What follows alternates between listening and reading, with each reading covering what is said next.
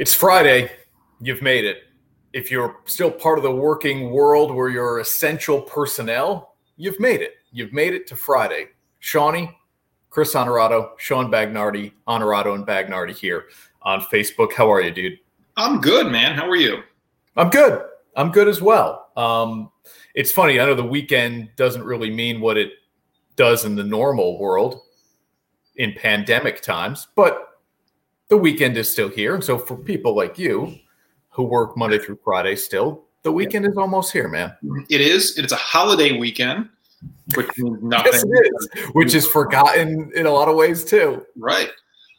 This will be an interesting weekend, though, in terms of the pandemic, to see how far people go, how far they push the limits of social distancing and wearing a mask and large gatherings. Mm-hmm. I'll be curious to see how responsible or irresponsible the people of this country are this weekend. Well, Ashley just told me before we started the show that she saw New Jersey's governor, Phil Murphy, I believe is his name, has expanded the limit of people at public gatherings from 10 to 25. Oh, so if you're going to have those barbecues on Memorial Day, you can have as many as 25 people if you like. Yeah. That weird uncle. Always a reminder to socially distance yourselves. Yeah, that weird uncle you were hoping now you were going to keep out. He's back in. The kids are back in. It's back to being the normal nightmare. Yeah. And we will get some sports of value this weekend, which we'll get up to coming up in 050. See, this is the benefit of a visual show. Right. You didn't have to say a word for me and everybody watching to understand maybe what you're thinking in terms of the match. I will not be 100 on that. Manning. Alert. Yeah. And Mickelson and Brady. We'll get to that in 050 or 100 coming up later on in the show. But first, want to update everybody kind of on where we are with Major League Baseball trying to start the season and the NBA trying to restart the season. The NHL, by the way, this morning is voting or was voting on a 24-team playoff proposal. The bracket is wild. And you know what? Okay, your general thoughts here. We won't dive deep here, but you're shaking your head. Yeah. You don't like this idea? No, it's ridiculous. It's way too many teams. Way too many teams. And as I said to you at the beginning of all this, the main thing I'm concerned about is that we keep a legitimate playoff. If we're going to come back, I want the playoffs to be legitimate. I want, at the end of the day, if we finish this season in the NHL and the NBA, I want us to feel like the champion that we crown is legitimate. And I feel like already I have concerns now that is not going to be the case in the NHL because this is too many teams. You know how it is in hockey. You get a team in there who rides a hot goalie for a little bit longer than they should. I mean, we're obviously not going to have full best-of-7 series all the way through here. Is that correct? Right. Yep, you're right. Okay. So now you're going to open the door for, I always feel like in a best-of-7, the best team will win. You go shorter than that. Now you open it up to teams that don't belong, making deeper runs. And again, it just flies in the face of the legitimacy of it all. And 24 teams, it's too many. Your thoughts on how the NBA comes back here may mirror, what you're saying about the NHL. But before we get to that, Major League Baseball, there's this stir around Major League Baseball, Bags, because the players and the owners are not currently seeing eye to eye on how revenue should be split or how players should get their salaries. Now, it wasn't that long ago that the owners and the Players Association agreed to salary reductions or prorated pay based on how many games would be played this year. In a fantasy world, we're still hoping for half a season, 81, 82 games, something like that. Players, let's say you make $20 million, well, you're going to get prorated some. You're going to make $10 million this year because you're only playing half the season. We have gone over Blake Snell's comments from the Tampa Bay Rays already. But this is where things are getting messy with baseball, because now owners are suggesting, well, we're going to lose $4 billion.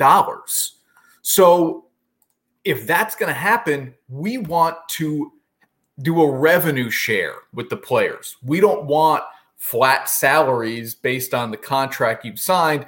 If we're losing $4 billion, and let's say as a league, we only make $2 billion this year, okay, well, now we're just do a 50-50 split, and players will be doled out money based on however much comes in from this season.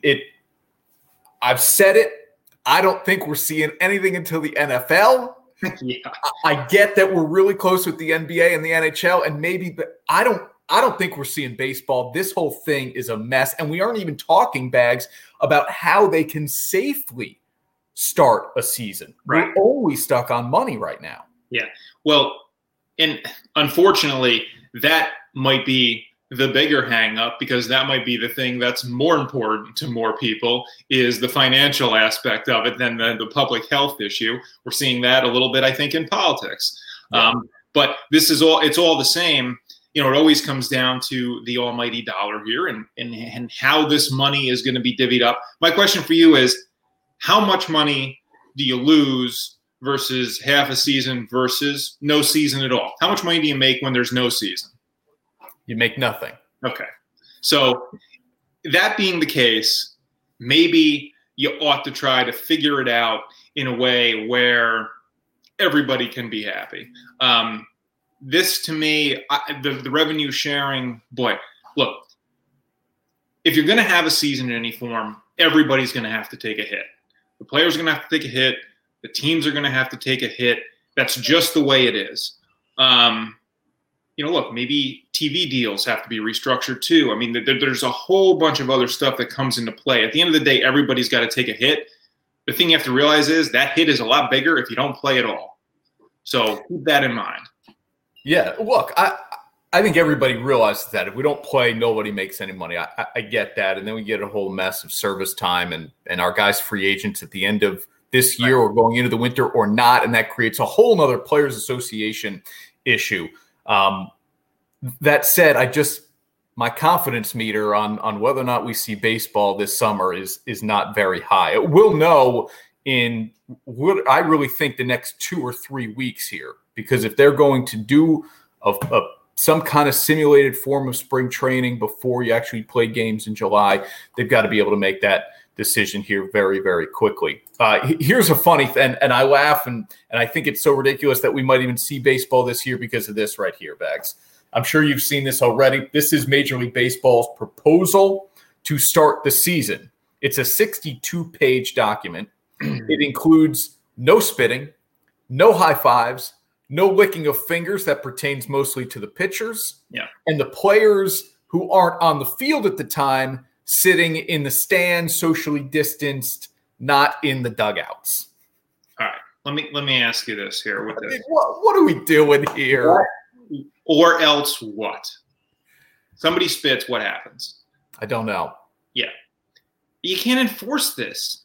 That's the problem. You can't enforce it, because once you start enforcing it, you have to enforce it every single time. Somebody gives a high five, whatever the punishment is for that. Now, guess what? Somebody turns around and spits. You've got to punish them too. And that it becomes a bigger nightmare than it's worth. It's almost like, baseball's good at putting in rules that they don't really enforce. And I feel like... Yeah, I mean, the time limit on instant replay is one for sure. Right. So maybe this is just something you say, hey, kind of keep this in mind. But the fact that this is the way it's got to be or else, that's just not going to work. It's just not going to happen.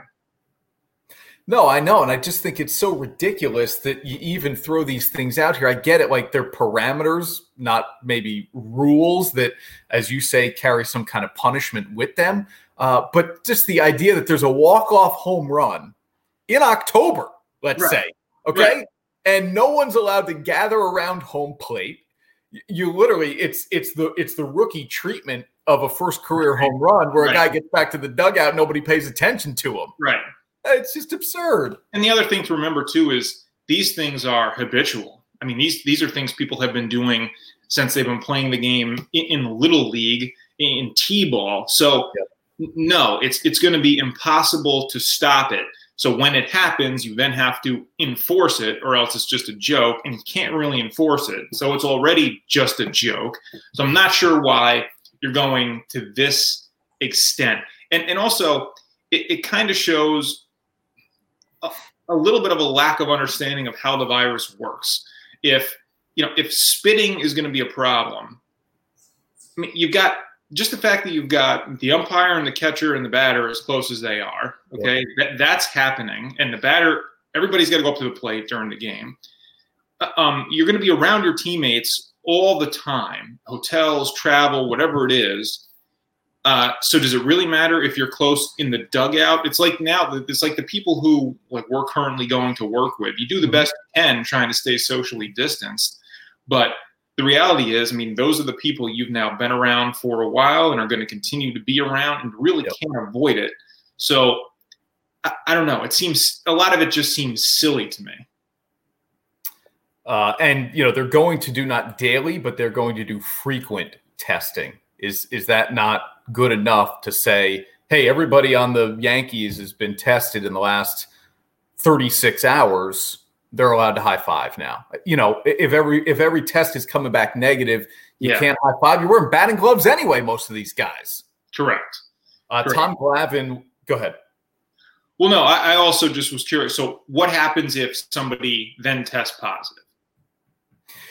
Where do we go from there? No, I mean, it has been stated anyway, at least for the time being, that it wouldn't cause a league shutdown. Right. They would put that person in quarantine as quickly as possible. And a lot of this is fingers crossed, hope for the best type stuff.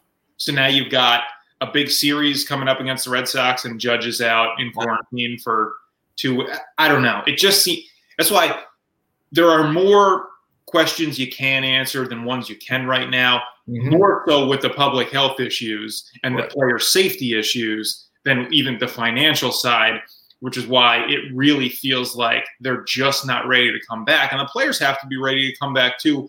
More, yes, they're going to want to get their money, but they're also going to want to make sure that those questions are answered and that it's safe to come back. And I think a lot of guys, some vocal, some probably not vocal about it yet, but a lot of guys are not there. A lot of guys are sitting back thinking, boy, is it safe? Guys with young families, and they have much bigger concerns when it comes to their health and safety and that of the people around them than probably playing half a season of baseball when we have too many unanswered questions. And this applies to any league, professional league, that is going to start or restart here. When we talk about using, neutral and even singular location sites to play these games, are you going to get players to agree to be quarantined in that one city or smallish geographic area and not see their families for a 3-4 month period? Again, just so many layers, and that's why the pessimist in me is coming out here. Tom Glavine, former Braves pitcher, was interviewed by the Atlanta Journal-Constitution. Former Mets pitcher. He did win his 300th game with the Mets. He did. Interviewed by the Atlanta Journal-Constitution in the last week. Glavine was the face of the players' union in 94, 95 when the players struck. And he got a lot of blowback for some of the things he said in the media because he made it about, players' equality and money and all this stuff. And they are things that fans just generally don't side with athletes on, believe it or not. So Glavine said, look, if it were to come down to an economic issue, and that's the reason baseball didn't come back, they, meaning the players, are going to look bad. And it's so true. It's funny how, as fans, we oftentimes rail against athletes who complain about not making enough money, getting enough money, when we don't really hate on the owners for it. I'm not sure where the disconnect is in our minds. A lot of times I'm as guilty sometimes as everybody else that, what, the owners are making billions. Mm-hmm. The players are making millions. Right. And who do we pay to see? The players. Why are we such fans? Because of the players. Most fans don't know who the owner is of the teams around the league. They may not even know the owner of their own team. And yet blowback comes against the players when they speak up looking for more money. And Glavine says, look, I lived it. I'm telling you, if the players claim that financially it isn't worth them playing the game, they're going to be the ones who are blamed in all this. Yeah. Well, okay. So first of all, yes, we are the fans of the players, but at the same time, we're as big, if not bigger, fans of our teams. And obviously our teams are made up of players, but in the long run, players come and go and retire and move on, and we remain fans because of our connection with our teams. But I think that, yes, the players ultimately are the ones who take the flack for making all the money, right? And that's what you always hear is athletes are overpaid, right? Especially from non-sports fans. Yep. I think it depends. Glavine could be right, but I think it depends on how exactly it plays out. Because, look, if this goes down a certain road or a certain way where it looks like it's really the owners holding things up, I think fans will be aware of that. I think that if the players seem like they really want to play, but money is the issue, I think it just depends for me. It depends on how that plays out and where it feels like the money is being held up, because there have been labor disagreements in the past in sports where you feel like the onus is really more on the owners or on the league doing certain things. So it depends. I think Glavine, though, the bigger picture issue is right. If they don't play for financial reasons versus health and safety reasons, that's just a bad look for everybody. It should, if we're not going to play because we're worried about player safety, then fine. I think everybody can live with that. It comes down to the money. That's a problem. Okay, but if we don't play because of safety issues, there'll be no blame. No one will feel the brunt of blame. Correct. And the only other thing that could hold this up is financial. Yeah. And you and I both agree then that the players probably get the short end of that stick. Yes.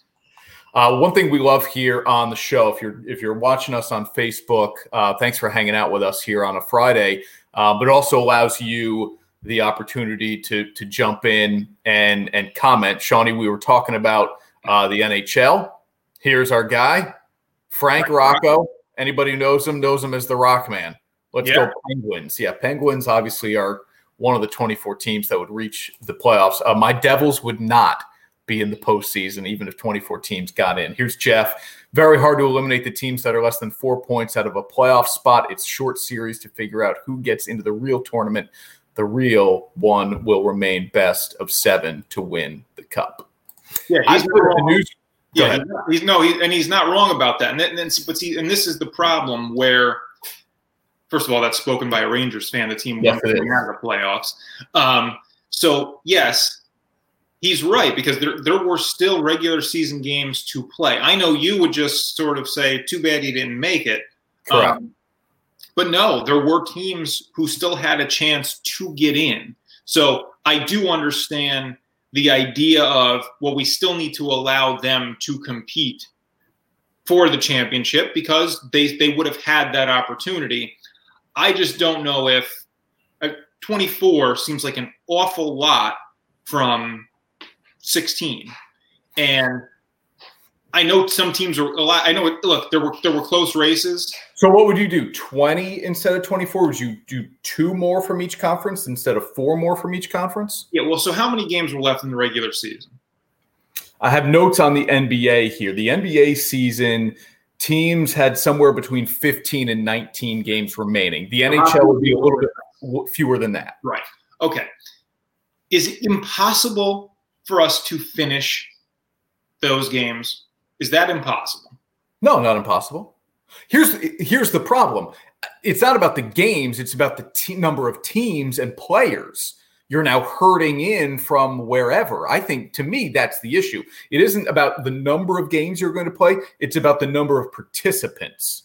So if I can eliminate, however many players per team, and I can cut out 6 or 10, however many you want, that's significant. So how is this structured from teams 17 to 24 versus teams 1 through 16? So you're basically going to have like something of a play-in. The top 4 seeds will not play first-round series. Right. Okay. But other than that, everybody's going to play to find out, okay, am I playing the 3 seed next? Am I playing the 1 seed next? Right. So that's just my point, is that you're going to have still teams that are not those top teams, but still very good teams having to compete in playoff games that are not what they would have had to go through otherwise. For instance, I did look this morning, the Rangers, who are not currently in the playoff picture, would have a play-in series, if you will, and the winner of that series would go on to play the 3 seed. Okay. So if you're the 3 seed and you don't want to face the Rangers and you'd rather see them out of the play, look, I've said it. I said it in the newsroom at News Channel 13. I'll say it here. If the NHL decides that it just wants to crown a champion, the easiest way to do that, and in a way I'm fine with, honestly, is if you were part of the playoff picture at the shutdown, you are in the postseason. We play it from here on out. Yeah. Okay. I think the only thing with that is that probably not everybody's played exactly the same amount of games. No, they haven't. So you have to at least have it even in some way there. And that's why I think either take it down from 24, a little bit less, and use kind of those play-in games as what would be finishing out the regular season for those teams who were on the outside and now, okay, they've qualified because they've gone through a round of postseason play. Or just have a few more regular season games, even if it's not bringing it to completion, to give those teams the opportunity to get in and also to have it even out where everybody's played the same number of games. I guess it's probably just more complicated than what they're doing, and that's probably a part of this too. And I think another thing that they rightfully have to consider is teams that don't have anything to play for having to go out and play games and potentially put themselves at risk. Are guys even going to want to do that? So I understand those issues come into play as well. And look, the teams that have nothing to play for, like my Devils, okay, but what if Jeff is saying 12 games left, at least for the Rangers anyway? Yeah. You're not giving the Devils, as stupid as this sounds, you're not giving the bad teams an opportunity to lose enough games to get the number 1 pick. This works both ways. That's why I'm saying you just cut it off at its head and you go on with the postseason. Who's in? Okay, here we go. Similar kind of stream of thought here is with the NBA. Orlando in the last 48 hours or so has emerged as the leading city to host all NBA games the rest of this year if this season resumes. If the NBA comes back, Bags, how do you want to see it come back? Not in the summer league. Like, what is this? No, this is not. If the NBA comes back, again, like hockey, like any sport, I would want the most important thing to be considered. Can we do it legitimately? Can we crown a legitimate champion? And I think there's still a way to do that. Look, at the end of the day, if you have to live with a host city, you have to live with it. There's certainly something to be said, though, for playing home games, especially in the postseason. I mean, and that kind of puts the legitimacy into question. Although I will say, sort of a neutral site is a neutral site, and that's as fair can get. So if I have to look at that aspect, can you imagine this? It would be the NBA Finals or the playoffs or whatever. It would be like All-Star Weekend. Yeah. You would get players from other, competing teams still left in the tournament. I would imagine sitting in the arena watching this game. Like, to me, that would be really – I'd love to see the reactions of some of these guys when, Giannis comes down the lane and dunks on somebody. But here's the problem. Teams have earned the right to have an advantage in the playoffs by having more games in a playoff series at home. Taking that advantage away from better teams is it's again where I kind of have an issue where you bring in the legitimacy. It's tough. It gives the lesser teams an advantage. And yeah, I know it seems like a small thing, especially if we're talking about playing games or not playing, or finishing a season or not finishing a season. But I just want it to feel legitimate. And the things I'm hearing, it just doesn't cut it for me. I want to finish the regular season, at least a certain amount of games, similar to what I would say for hockey. The teams that belong in the playoffs play the playoffs, and I'd rather see you play in your home city. It's tough because there's no difference if you're playing in your home city and there are no fans versus if you're playing at a neutral site. So that doesn't really matter. You'd have to let some fans in the building. And I don't know that we're going to get there. The good news for the NBA, as opposed to the NHL, as we talk about, do you have to finish the regular season? In the NBA, in my opinion, you don't have to finish the regular season there either. Here's why. The East is pretty much set. Yeah. I mean, they're somewhere between 15 and 19 games left, so I get it. Orlando could fall out of the 8th spot, but they're 5.5 games ahead of Washington for that 8th seed. Scrap it. Let's go. I got my 8 teams. I don't care the order of them. I know Orlando and Brooklyn are close, 7, 8, whatever. That 1 through 8, we've got them set in the East, done. Now, the 8th seed will be the only team with home advantage through the entire. Yeah, exactly. Well, you can't have fans anyway. What's the advantage? Yeah, I know. Nobody's sleeping in their own bed anyway. No advantage. The West, though, is a little tricky because you've got Memphis as the 8th seed. You have 3 teams tied for 9th, 3.5 games back. Portland, New Orleans, Sacramento. So, in my opinion anyway, I don't know what you think, Shawnee, the West is not as cut and dry as the East would be. And I think Portland's a team that, healthy and playing well, they wouldn't beat the Lakers. I'm not saying that, but they have the potential to pull off an upset out West more than New Orleans, Sacktown, or Memphis would. Right. Or even take a good team deeper into a series, which then affects later series. So I don't know. What's your opinion? I mean, you asked the questions here, but come on. What start the playoffs. Just start the playoffs. What I mean about the host city thing. I'm good with it. I like it. I like it. Look, it's the most realistic way to get these leagues back going. So let's do it. These are beyond unprecedented times. Yeah. Right? I mean, more than a century since we've been in this type of situation. And oh, by the way, they still played baseball through the Spanish flu. So it's unlike anything you and I and anybody else running professional leagues have seen, Bags. So let's figure out a way to do it safely, and let's do it. If the players agree to it, then I don't want to hear anybody crying like, oh, well, if we hosted at the Staples Center, we'd have won that series. Too bad. Yeah. I get it.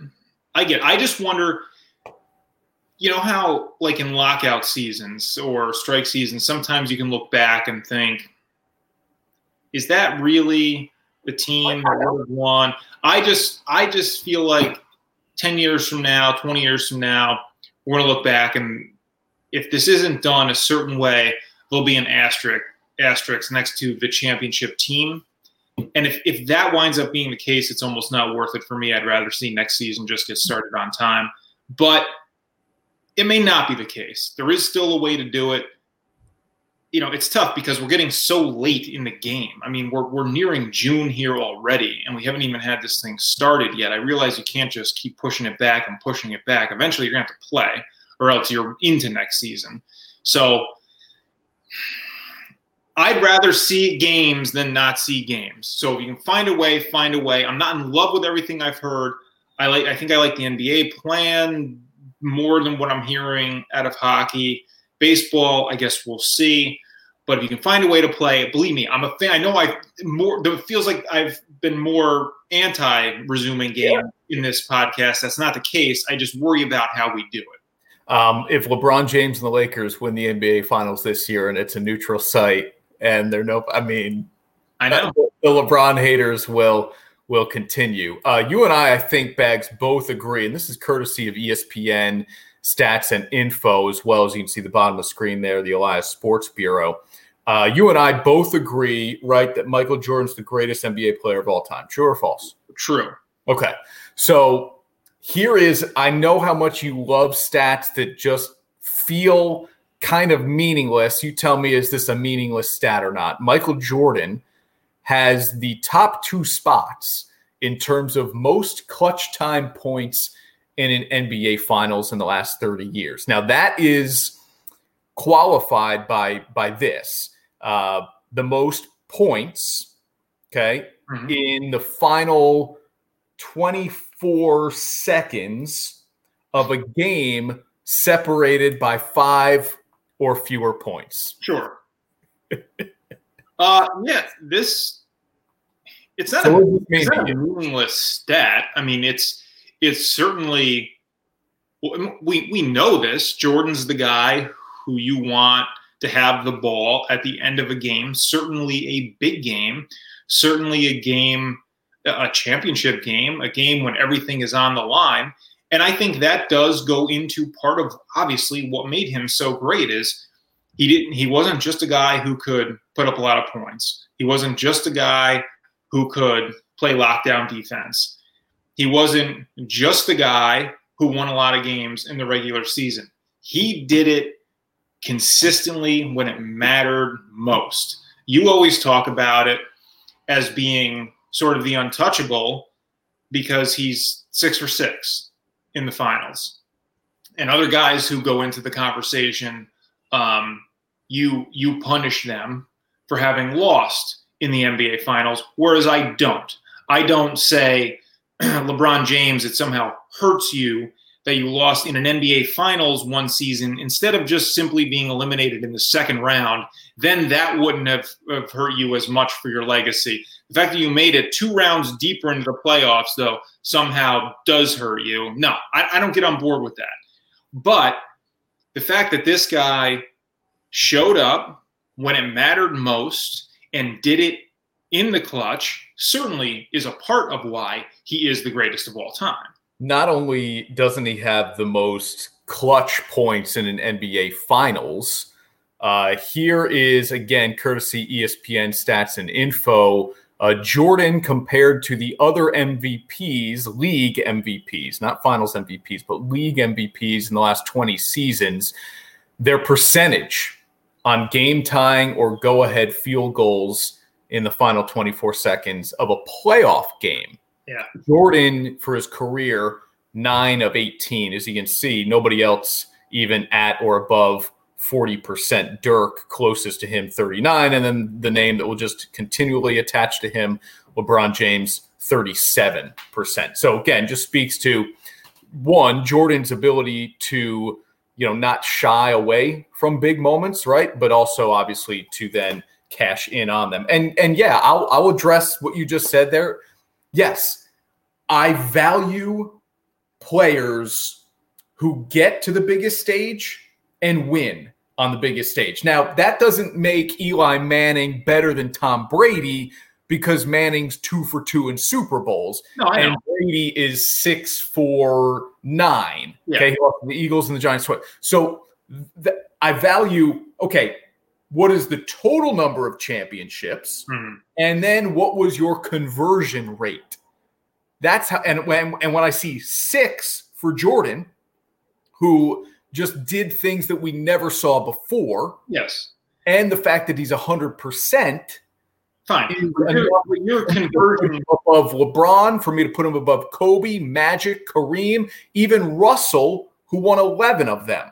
Fine. But your conversion rate is flawed because it's based only on the championship series as opposed to full seasons. So, for instance, you would say that a guy who is 5 for 5 in the championship is arguably better than a guy who is 5-4-10 in a championship.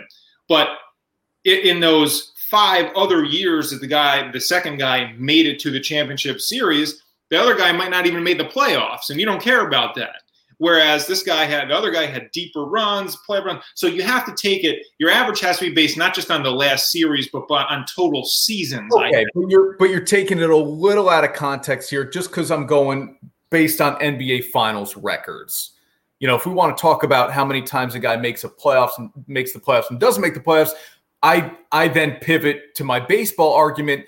Like, I know how great Mike Trout is, but I have a hard time getting on board with him being considered one of the greatest ever. I know it's more of a team sport, baseball, than basketball, but the guy's been in the playoffs once, Bags. And if I want to consider somebody to be a great of all time, like top 5, even in the conversation for 1 or 2, I need to see you do it on the biggest stage. And again, it's not my problem you aren't surrounded by better players, or that you haven't chosen to sign somewhere else where they do get you better players. No, I agree. I just think, and yeah, Trout's a different animal. Like, you can definitely look at how many times guys have made the playoffs versus not, versus how deep they've gone.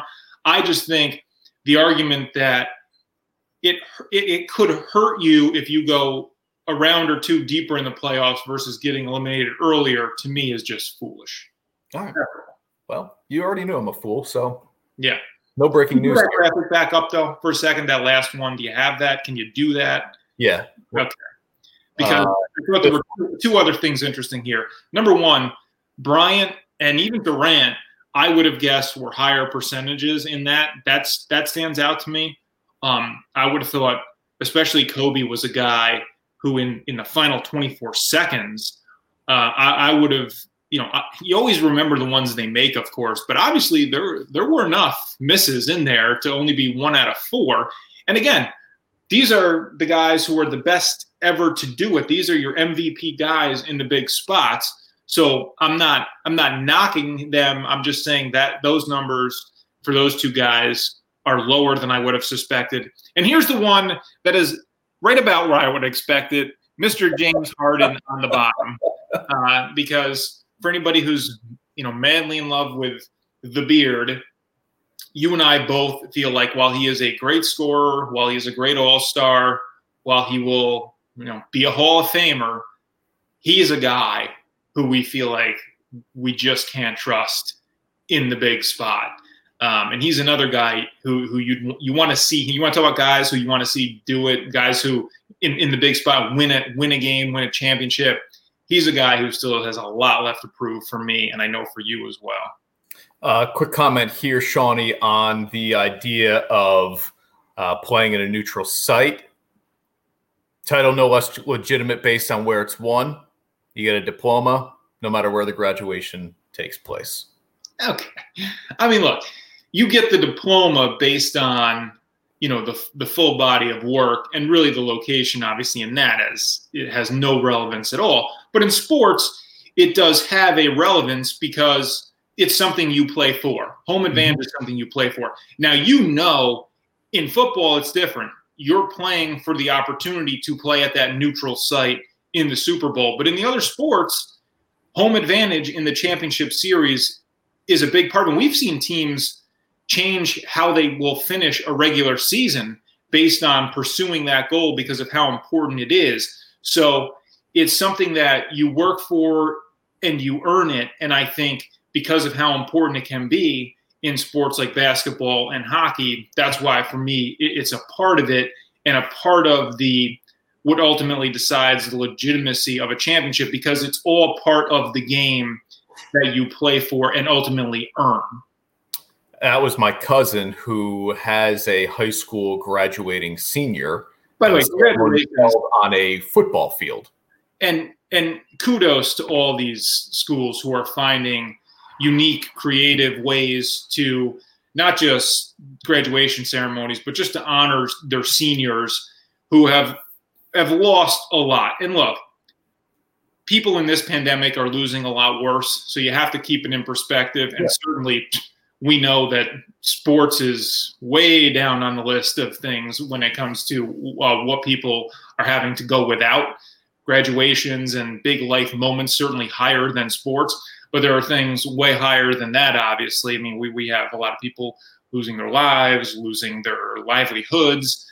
But that being said, for these seniors and for a lot of young kids, things are a lot different now, and they are missing things that a lot of people do look back on in their lives fondly, and you do feel for them. But kudos to all these schools and communities who are stepping up to give them some kind of, it's a different kind of memory, but it's something that they will be able to look back on and remember for the rest of their lives and still be proud of their achievements and hang their hats on what they did during their school careers. Yeah, look, you're going to have a story to tell. You know what I mean? Sure. If someone asked me about my high school graduation, it says it was as run-of-the-mill as any other out there, you know? Right. But people who are graduating from high school or college will have a story to tell. By the way, I mean, the college graduation is so overrated. I don't know what your experience was, but at Ithaca, by the way, it happened in the middle of May, and there was snow, not on the ground, but actually falling from the sky. And it's out on the football field. I don't know how they do it. And I think they do it indoors now. They have a much better facility. But mine was out on the football field, and it was School of Park, Roy H. Park School of Communications, stand and be recognized. Oh, man. You stood as a huge class, and then you sat back down. I mean, considering the condition I was in that morning due to a late night before, had I known what it was going to be, I would have skipped it in a heartbeat. Yeah. For me, graduations are personally overrated. I didn't care about mine. It was fine. It was what it was. I did skip the grad school one at Syracuse because it was a 1-year program, and the graduation was in the Dome, and Joe Biden was the commencement speaker, who's vice president at the time. So it's Secret Service, everyone. It just, for me, I didn't care. I think oftentimes graduations are way more important to the family members of the student than to the student themselves. Even later in life, they don't look back on it and even care. Not the case for everybody, certainly.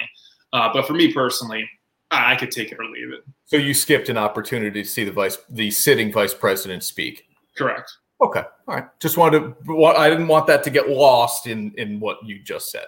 Okay. It's not the president. The president. Let's get to the NFL here, which always has a way of generating some news. Thank goodness. Your Jets. Hey, show that mug again real quick. By the way, I have to get you the Honorado and Bagnardi mugs if you're going to start drinking out of a mug on the show. Yeah, please. I should have one anyway. Half the thing. All right. So the Jets contract talks with Jamal Adams broken down in the last 24 hours. Adams was planning on skipping these voluntary virtual off-season workouts anyway. Oh, no. As a Jets fan, are you concerned? As a Jets fan, what's the question? Are you concerned? No, I'm not concerned. Do you want them to pay him? Yeah, I think he's good. I think it's right now more about the extension, more about years than it is even money, right? It sounds like they haven't even dived into the money aspect of it. So really, if that's the biggest issue so far, I think that's a hurdle that they will be able to overcome. Again, for me, this is all about perspective. There are a lot of people right now who can't renegotiate contracts in their business. And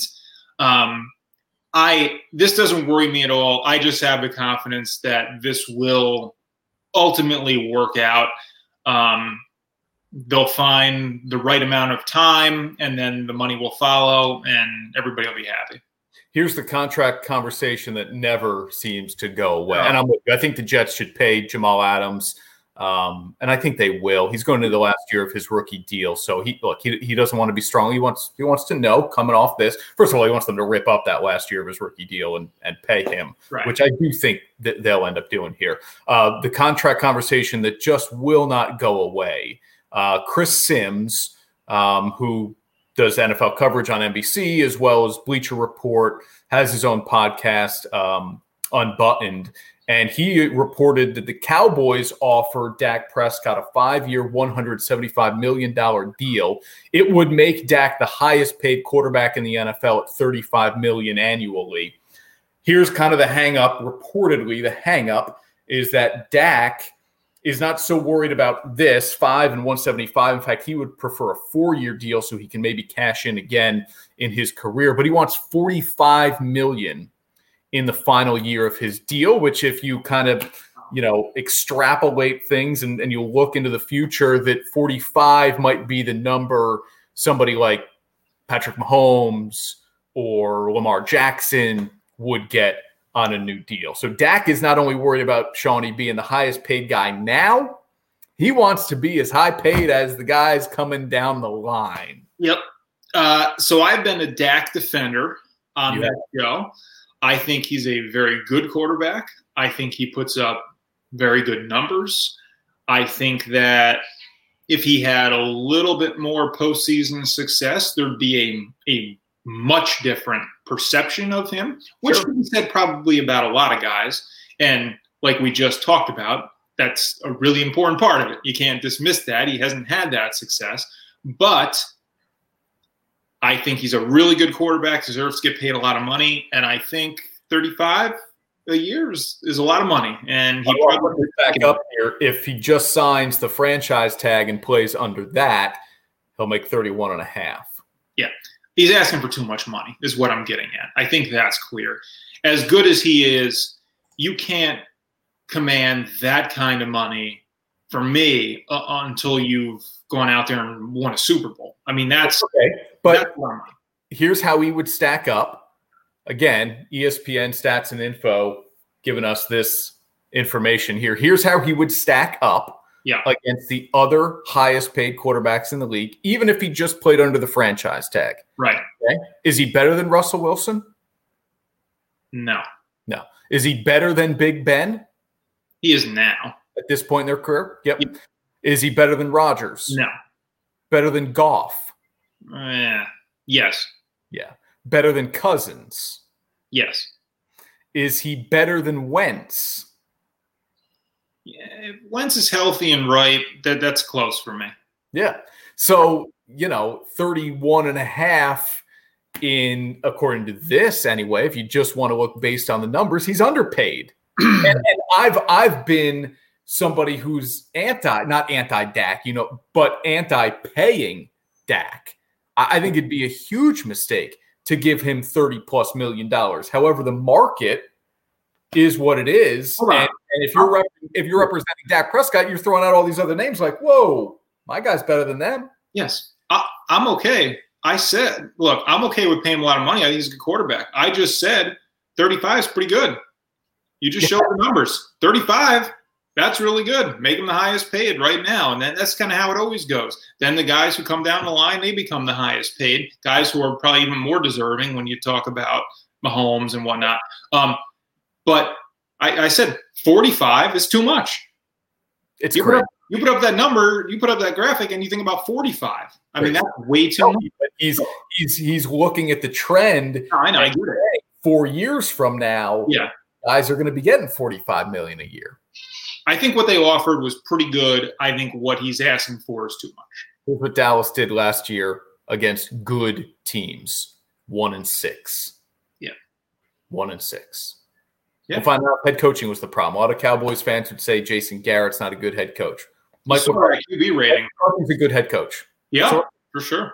Let's find out. Are you fired up for this or what? Tom Brady has a 9-part documentary coming out next year. It'll be on ESPN. It's called Man in the Arena. It is inspired by a Roosevelt quote that I guess is on the wall of the Patriots locker room or practice facility. Okay. Man in the bags. Ready to go?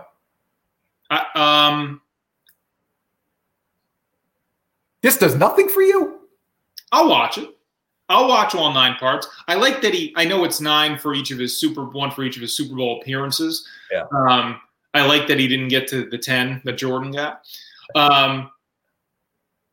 Yeah, I was wondering about the title. Look, I can't stand Tom Brady. This will be probably, though, as interesting, if not more so, than The Last Dance, because there seems to be a lot of other stuff to delve into, frankly, just more controversy with Brady, and the controversy is what will make it more interesting. It'll be curious to see who they get to talk in this documentary and what those people say. Well, the same criticisms people had about The Last Dance, they will have about Man in the Arena, because Jordan had to pretty much okay everything that went into The Last Dance. Brady's going to have to okay everything that goes into this. Yeah, and that's obviously where you would have an issue, but everything from Deflategate and the list, I don't even want to get into the list of Patriots, Belichick, Brady controversies. But then you also have the other side of it is just the incredible success on the football field and how good they were. And then you have the crazy losses as well, the Giants Super Bowl losses. Did you hear the cat hiss? He was very mad. Well, you're talking about Tom Brady. He's not happy. So I'm looking forward to this. I just hope it delivers. But if it does, there's more even to deliver on than there would have been in a documentary like The Last Dance. So it has the potential to be very good. Yeah. I'm fired up for it for sure. All right, in the final 10 minutes we've got here, Bags. Let me just share this now, because I think it speaks to kind of what you'll feel with the Major League Baseball season potentially coming back. This is the KBO. Yep. Korean baseball. Okay. Sure.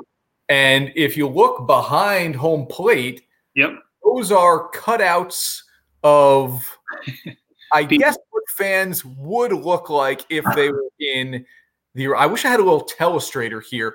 If you look at the top left corner of your screen, it almost like a little baby. Almost like there's a little baby up there. Okay. Yep. You like this? You like this idea to for television purposes fill the stands? No, this is ridiculous. This is not quite as bad as pumping in crowd noise would be for me, because that's really just artificial, fake. As fake as this is, at least they're real. They're real cardboard or whatever they are. Well, they're not real people, so I have no use for this. This is absurd. And I'd rather see empty stands than cardboard cutouts. I mean, if you're going to do that, you might as well just have them wearing different T-shirts, representing different companies, and you can infuse more advertising in or something. I mean, this is pointless to me. Yeah, don't give any ideas. Yeah. All right, let's do some 0, 50, or 100 here, Bags. Did you like that? No. And Major League Baseball won't do that. They won't do that. I hope not. No, there's no way. All right, 0, 50, or 100, Shawnee. Michael Jordan's right. Did you hear him say this at the end of the documentary, The Last Dance? The Bulls would have won a 7th title if the band stayed together in 1999. And remember, 99 was the year of a lockout. So you had a shortened season. It was the Spurs who beat the Knicks. Knicks were an 8 seed that year. Very talented team, but an 8 seed. Spurs beat the Knicks in the NBA Finals that year. Would the Bulls have won a 7th title if they kept everybody together? Probably.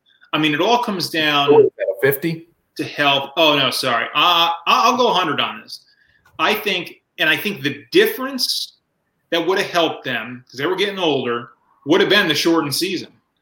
And if they only had to deliver for a shorter period of time and really focus their run just on the playoffs, I think the Bulls team we saw in 98 was better than the Spurs team we saw in 99. Remember, as good as they were, Duncan, I mean, he was still coming into it at that point. He had obviously a lot more to grow and get even better. That was the year they obviously had Robinson and Duncan, which would have created some tough matchup problems. But at the end of the day, you still would have had, if they could have kept it all together, is what we're assuming. So you would have had Rodman down there, you still would have had Pippen, and of course you still would have had the GOAT. So, and at that point, they're going for 4 straight. I think the drive, the motivation, plus having the rest of going from the NBA Finals all the way, not even starting the season until February. Yes, I think I'm enough to go 100 on it. Yeah, I'm 100 here too, and it's pretty close to a slam dunk for me. Just if they were all playing together, I'm 100 on this. I also, just as you're talking about this, I wonder, would we have seen a lockout if that Bulls team was still in place? Well, that's interesting. Would the owners have looked at, there's too much value here?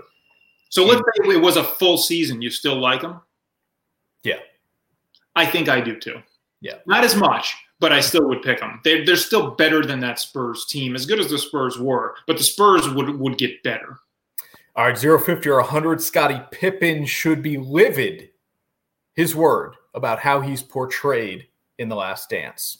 This is a big 0 for me because unless anything was said in the documentary that's totally false, look, he had as much say as anybody else. He's in the documentary. I think he was portrayed negatively in certain areas because there were parts of his career that were negative. He didn't play when he could have. He sat out in a big spot. The things you look in that documentary that shine poorly on Scottie Pippen are Scottie Pippen's fault.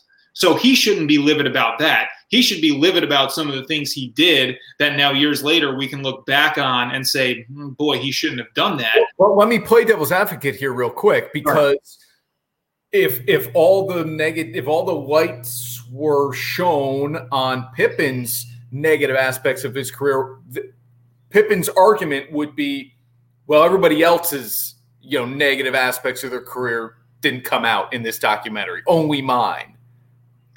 I don't know. More so mine than anybody else's. Look, there were some Jordan negatives. Yeah, there had to be. Again, his portrait, unless Jordan or others are sitting up there just outright lying about things, then no, like your portrayal is your portrayal. The negative things outlined in this documentary were on him. Period. I'm a 0 here too. He shouldn't be livid. I'm a 0 here because he had an opportunity. I forget which episode it was, 4. Yes. He had an opportunity. He was asked by the director if you could go back and change the way you handled the end of that game where Tony Kukoc was called upon to make the game-winning shot and not you. Right. If you could go back and change it, would you not choose to sit on the bench? And he said, nope, I'd still probably do it all over again. So this is why it's a 0 for me, because Pippen in the documentary was given the opportunity to look better. And that was the worst. And that was the thing that shone the worst light on him. Correct. And that was him today in that interview, not something that happened years ago that he got bashed for, not somebody else saying something about him. That was him today, the most negative look. So, yes, he had his chance. It's a 0. We all make some poor decisions in the moments of life. Sure. What everybody says after the fact generally is, that isn't me. That's not my character. Right. And you're supposed to go forth, right, showing that what that mistake you made, that decision you made is not you. Right. However, 20 years later, more than that now, when Pippen says, nope, I'd still do it all over again, well, then that is who you are. Agreed. That is who you are. Final one here, 0-50 or 100, the match, which is Tiger and Peyton Manning against Mickelson and Tom Brady on Sunday. The match is the first appointment viewing since March. This is 100 for me. Because here's the thing. As pumped as I was for The Last Dance, it was not something that I couldn't watch on Monday and feel like, oh, I missed out completely by not watching it live, if you will, on Sunday night. In fact, that happened in a couple instances where I had to DVR it, watch it after the fact. This, though, you have to see this thing live. I will guarantee you nobody's recording this thing and watching it 24 or 48 hours later. This is something people are going to make an absolute point to be in front of a TV to watch Sunday afternoon. So, yeah, to me, first appointment viewing since March for sure, 100%. I have no whiteboard. I have a coaster here. So, see what that is? It's close to a 0. That's a 0. I've thought about this, okay? I was a little bit excited for this. I've thought about this more.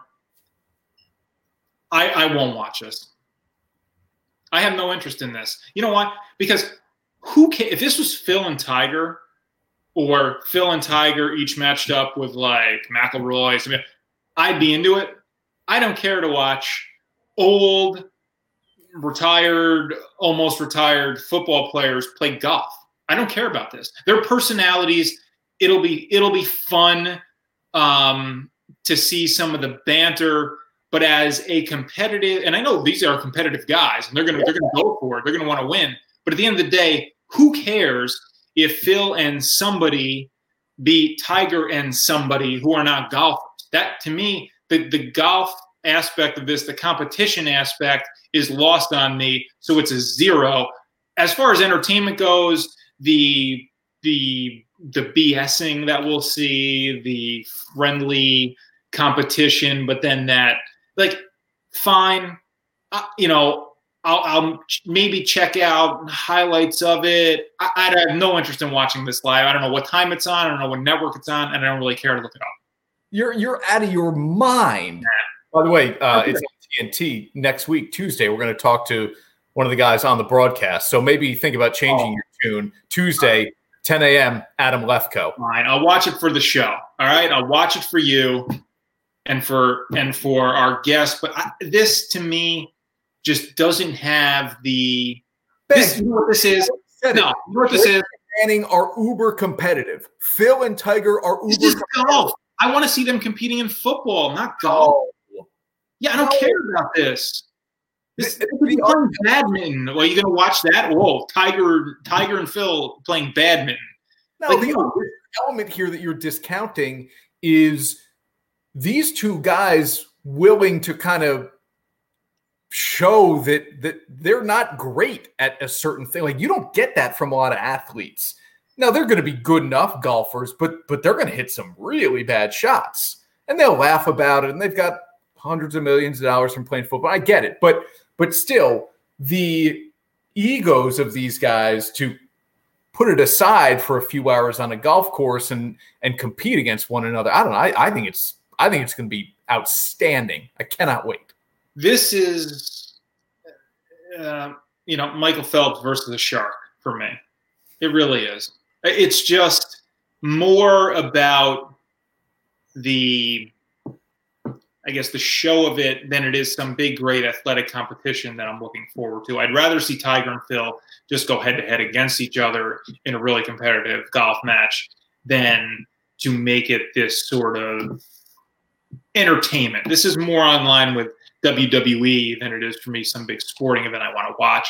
So I'm less interested. I mean, I'd rather watch a heavyweight title fight between two clowns I've never heard of, because it's at least a serious athletic competition, than something like this. I'm disappointed in you. Okay. Home improvement stuff going on today, so enjoy. Yeah, Lowe's is here right now to measure for a fence. Yeah, good. All right. Well, go take care of that business. Tuesday, 10 o'clock. Come back, hang out with us, Adam Lefkoe, who will be on the coverage for the match this weekend on TNT. You also see him every Tuesday night, the NBA on TNT studio coverage, 10 o'clock Tuesday morning with Adam Lefkoe. Bags, have a good weekend, man. You too. Enjoy your little golf event. I will.